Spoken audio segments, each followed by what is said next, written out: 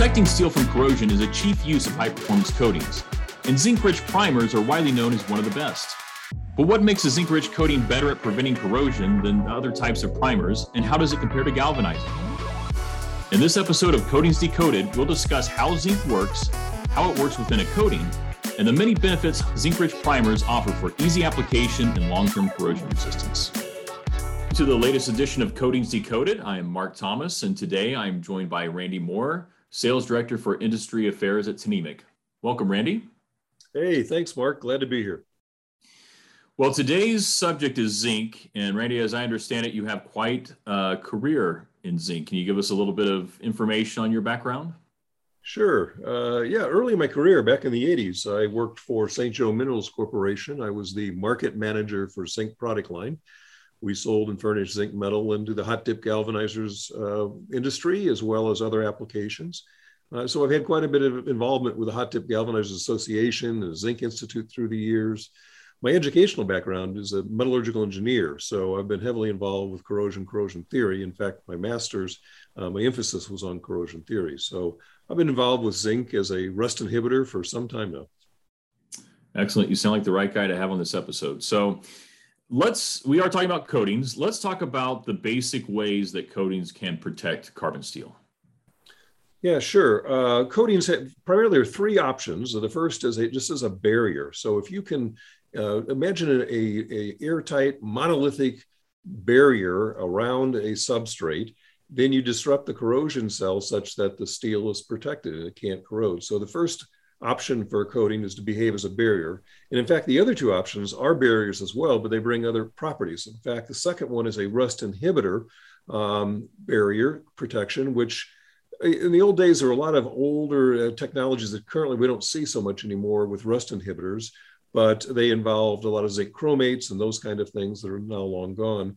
But what's interesting is the very product Tnemec was founded on, our Tnemec 10 series, is a rust inhibitive structural steel primer, still the gold standard of the industry now 100 years later, works through the other rust inhibitive property of adjusting the alkalinity. If we can keep the steel in a slightly alkaline condition, then it can't corrode, it won't rust. So that's the second option. The third is a sacrificial coating. So that's a coating that would contain zinc particles, zinc dust, or zinc oxide that act as a sacrificial anode to keep the steel from corroding. It's anodic with respect to the steel, so the steel will be the cathode and it will not corrode. So those are your three options, either a barrier, a rust inhibitive coating, or a sacrificial coating. As I say, both the rust inhibitor and sacrificial coatings are barriers as well.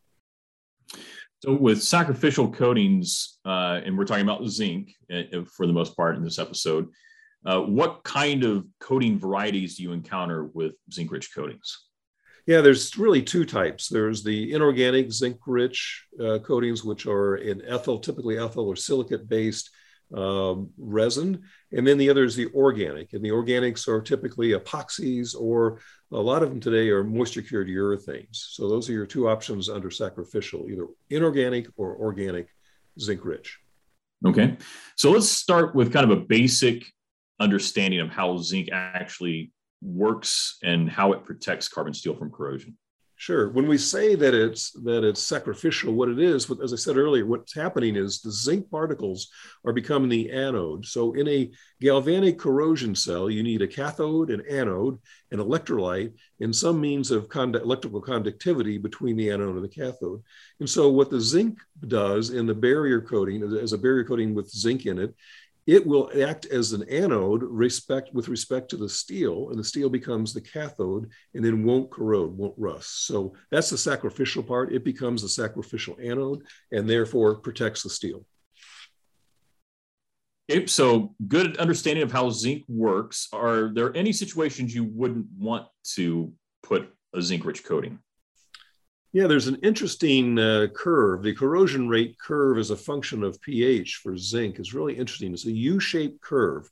And in fact, the ideal range for the use of zinc is with pH between a 5.5 and a 12. So strongly acidic or strongly alkaline, the corrosion rate escalates quickly, or it's almost exponential. It is exponential.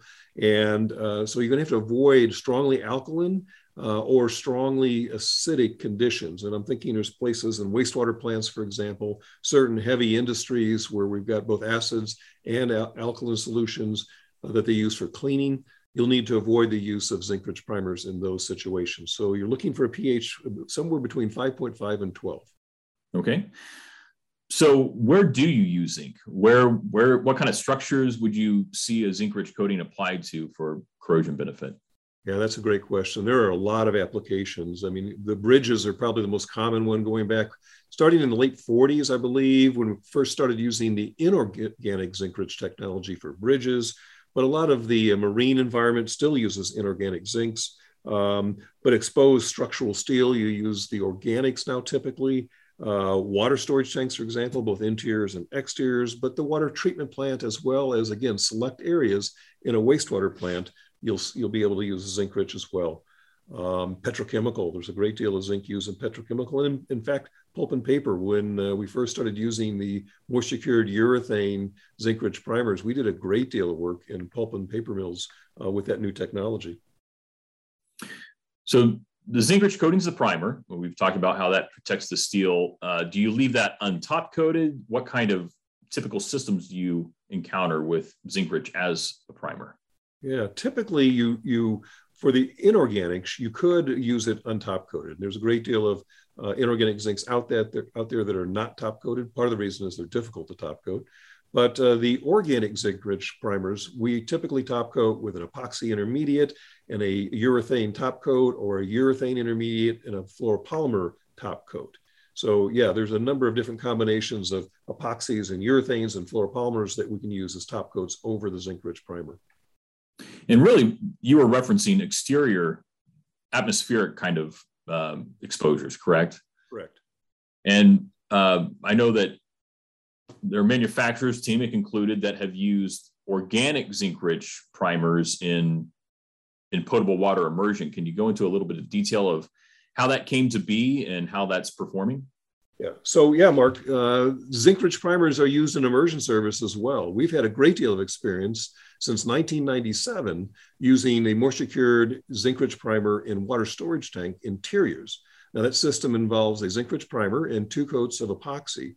And so we've had now 24 years experience with that technology and over 22,000 tanks in service. So we've got quite a long history and a lot of case histories with that combination of zinc and 2 coats epoxy in immersion service. So we've talked about zinc-rich coatings, and I think a lot of people are they're familiar with galvanizing. We've all seen things that have been galvanized: guardrails, handrails, fences, lampposts, and et cetera, and structural steel as well. So if in terms of being a painting applicator, what would be the difference between utilizing and applying a zinc-rich coating, whether organic or inorganic, versus something that's galvanized that you need to paint? Yeah, let's talk about the application properties. The inorganic zincs are a little difficult to apply. The surface preparation has to be just right. The application technique has to be perfect. They tend to be a little porous, so they can be difficult to top coat. Top coating with itself can be difficult.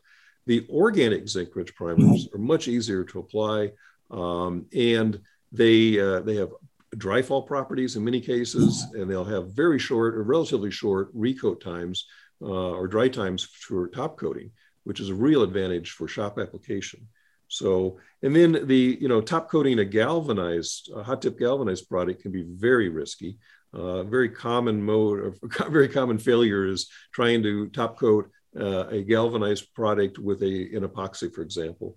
The surface preparation requirements there are pretty rigid in that you have to make sure that the hot tip galvanized surface is clean. Often they'll passivate those surfaces with some chemical compound that'll need to be removed, and then brush blasting is required. And the disadvantage to that is one of the reasons you're using a hot tip often is to get just more free zinc to offer longer galvanic protection. But if we brush blast, now have removed some of that free zinc and have shortened the galvanic protection time. So that's a real drawback to top coating the galvanized, is the need for surface preparation. So it sounds like if you're wanting to use some kind of zinc-rich corrosion protection system for carbon steel, there are fewer variables to consider if you're going with an organic moisture cured urethane zinc rich versus even an inorganic and certainly a galvanized. Yeah, for sure. And I think that's why we're seeing such a prominence for the moisture cured urethane zinc rich primers in the industry today, in a lot of different industries, really because of that ease of application from a contractor standpoint. All right. Well, just kind of finishing up here, Randy, appreciate your time. Is there anything else as we wrap up this session that you'd like to share? Well, yeah, I might say that again, with our track record for zinc-rich primer in immersion service on water storage tanks, as I said, we have 24 years experience now. What we found is that when that technology first came out, the NACE Brevoort report was expecting about a 50% increase in service life. What we now see some 24 years later, if a 2-coat epoxy was a 15-year average, let's say, service life, we're now seeing 24 years with zinc and 2 coats of epoxy. And we've looked at some recently, some case histories with tanks we've gone into that are 24 years old. And we got a little touch up. They're going to require some maintenance, but we're projecting another 8 to 10 years. So now we've got a 30+ year service life possibility with zinc and 2 coats of epoxy. The key takeaway there is we've doubled the service life. Well, what does that mean? Well, by doubling the service life from 15 to 30, let's say, years, we've lowered the life cycle cost significantly. And so with the lowest life cycle cost, we now have the most sustainable solution, which is really the objective of any asset management program, is to optimize the life cycle cost and obtain a sustainable solution. And that's exactly what happens when we started to use them with the advent of zinc-rich primers. So that's a key takeaway. What it's done for our industry is significant. That sounds great, Randy. Lots of good information in this session. We really appreciate your time and thanks for joining us. Yeah, my pleasure. Zinc-rich coatings offer excellent corrosion resistance, easy application, and can be top coated with a variety of high-performance intermediate and finish coats. These attributes make them an excellent alternative to other primers and traditional galvanizing when long-term protection of steel is required.